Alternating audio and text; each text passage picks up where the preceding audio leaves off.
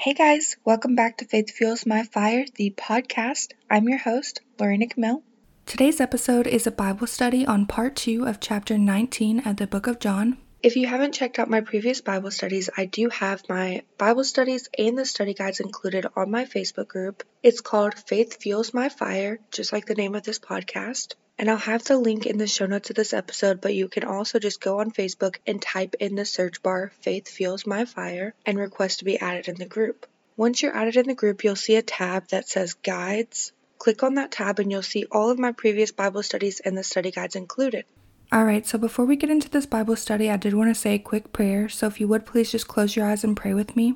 Lord, I pray that you lift up every single person listening to this right now. I pray that you open up our eyes to see the truth of your words, and you open up our mind, our ears, and our heart to you, Lord. I pray that we take the truth that we learned today and implement it in our daily lives and spread that truth to other people and teach them about the truth of God's words.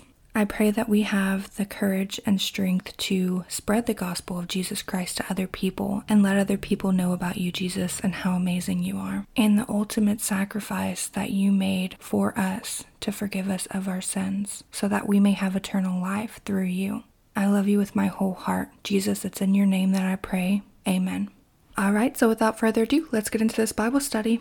So I'm going to start where I left off on our last Bible study, and I'm going to continue reading at verse 17. Carrying his own cross, he went out to the place of the skull, which in Aramaic is called Golgotha. Here they crucified him, and with him 2 others, one on each side and Jesus in the middle. Pilate had a notice prepared and fastened to the cross. It read, Jesus of Nazareth, the King of the Jews. Many of the Jews read this sign, for the place where Jesus was crucified was near the city, and the sign was written in Aramaic, Latin, and Greek. The chief priests of the Jews protested to Pilate, "Do not write the King of the Jews, but that this man claimed to be the King of the Jews." Pilate answered, "What I have written, I have written." Alright, so I'm going to stop right there and discuss these verses with you guys here. So in verse 17, it said that Jesus carried his own cross. But that cross represented sins, and he lived a sinless life. Jesus carried our cross for us. He carried the burden of our sins and made that ultimate sacrifice to forgive us of our sins. So in verses 19 through 22, like we saw in last week's Bible study, Pilate knew that Jesus was who he said he was. So when he had that notice fastened on Jesus' cross where it says, Jesus of Nazareth, the King of the Jews, he did that on purpose because he knew that Jesus was who he said he was, and he knew he was innocent, and he didn't want to crucify him. But the chief priest didn't want him to write that. They wanted him to put that he claimed to be the King of Jews, but he wasn't the King of the Jews. But Pilate wouldn't change it. He said that's what he wrote, and he was going to keep it that way. Alright, so I'm going to continue reading at verse 23. When the soldiers crucified Jesus, they took his clothes, dividing them into 4 shares. One for each of them, with the undergarment remaining. This garment was seamless, woven into one piece from top to bottom. Let's not tear it, they said to one another. Let's decide by lot who will get it. This happened that the scripture might be fulfilled, which said, They divided my garments among them and cast lots for my clothing. So this is what the soldiers did. Near the cross of Jesus stood his mother's sister, Mary, the wife of Clopas, and Mary Magdalene. When Jesus saw his mother there, and the disciple whom he loved standing nearby, he said to his mother, Dear woman, here is your son, and to the disciple, here is your mother. From that time on, this disciple took her into his home. Alright, so I'm going to stop right there and discuss these verses with you guys here. So the scripture that it's speaking of here in verse 24 is from Psalm 22, verse 18. And then in verses 26 through 27, where it says here the disciple whom Jesus loved, that was John. And John was the one that wrote the book of John.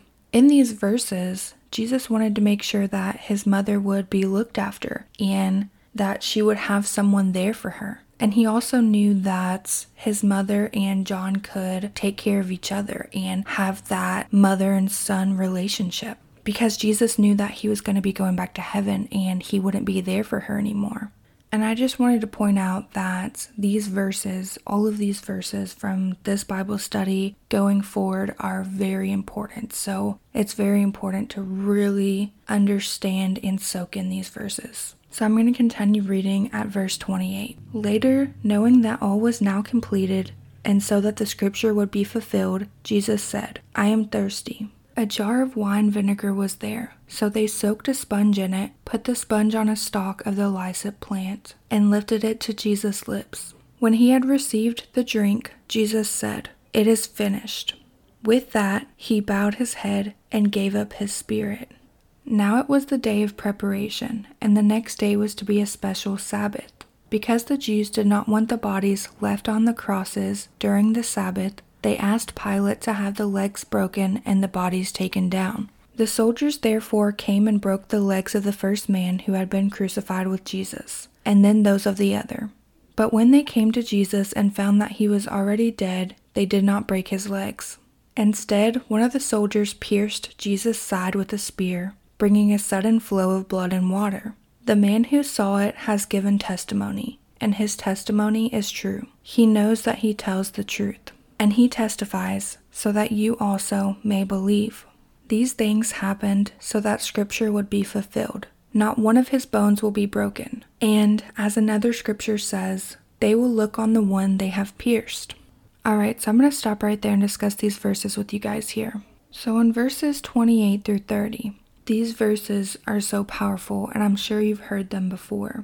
Whenever Jesus said, "It is finished," Jesus knew that his mission to forgive us of our sins and to save us was fulfilled.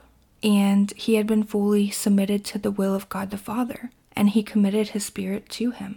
And before I go any further, I just wanted to take a minute for us to really recognize the sacrifice that Jesus Christ made for us to forgive us of our sins. He lived a sinless life. He led by example. He performed miraculous signs. He taught the Jews. He showed us pure love and how we should serve one another and how we should love one another.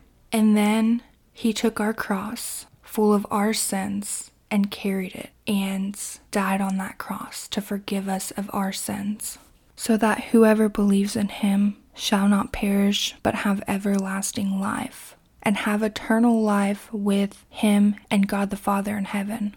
Alright, now in verse 34, where it says that one of the soldiers pierced Jesus' side, bringing a sudden flow of blood and water. We see in Luke chapter 22, verse 20, I'm just going to read it here real quick. In the same way, after the supper, he took the cup, saying, "This cup is the new covenant in my blood, which is poured out for you." And that verse that I just read was from the Last Supper, when Jesus was telling his disciples of the new covenant and the blood that is poured out for us, which we see that happening and that being fulfilled in verse 34 of this Bible study here. And in verses 36 through 37, there's a few different scriptures that they're pertaining to here. So in verse 36, where it says, "Not one of his bones will be broken," the scriptures on that is Exodus 12:46, Numbers 9:12, and Psalm 34:20. I'm not going to read those verses right now, but if you want to just pull out your Bible and read those verses, you can. And then also the scripture from verse 37 is Zechariah 12, verse 10. So Jesus' bones weren't broken and his side was pierced to fulfill these scriptures, and so that his blood would be poured out for us, like we see in Luke chapter 22.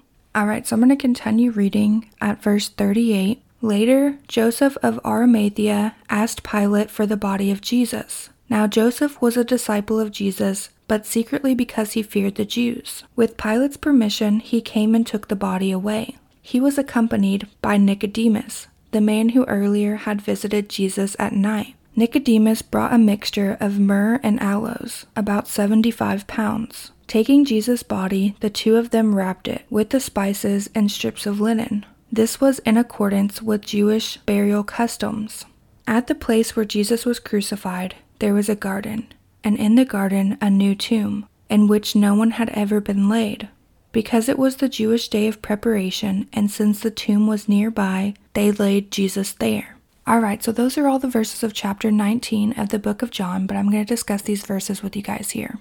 So Joseph and Nicodemus took Jesus' body and buried it in a new tomb. Now, we see Nicodemus a couple of different times in these Bible studies, but specifically in chapter 3, we saw where Jesus teaches Nicodemus. Now, with them wrapping Jesus' body with the spices, that was to help preserve the body, and it was part of the Jewish burial customs. And they wanted to make sure that Jesus had a proper burial. They didn't want him to just be buried in a ditch somewhere or not taken care of properly. Alright, so on Easter will be our next episode, and we're going to go into the resurrection of Jesus Christ. But a few things I want you guys to take from this Bible study and to really soak it in before we go into his resurrection. Jesus Christ made the ultimate sacrifice for us. He was condemned by people with hate in their heart and that had stubborn hearts. And he carried our cross to forgive us of our sins. He lived a sinless life. He was full of mercy, grace, love, and righteousness. And he suffered for us so that we may have eternal life through him. And in this world, we're going to have troubles. We're going to suffer in the name of Jesus Christ. But us as Christians, as believers of Jesus Christ, it's so important for us to stand firm in our faith, to follow Jesus, to study our Bible, learn the truth of his words, and spread those truths and love and light in the gospel to others so that they may know Jesus and believe in him and have eternal life in heaven also. So I will see you guys on Easter for our Bible study on chapter 20 of the book of John. All right, I love you guys so much. I will see you guys on Easter. Bye, guys.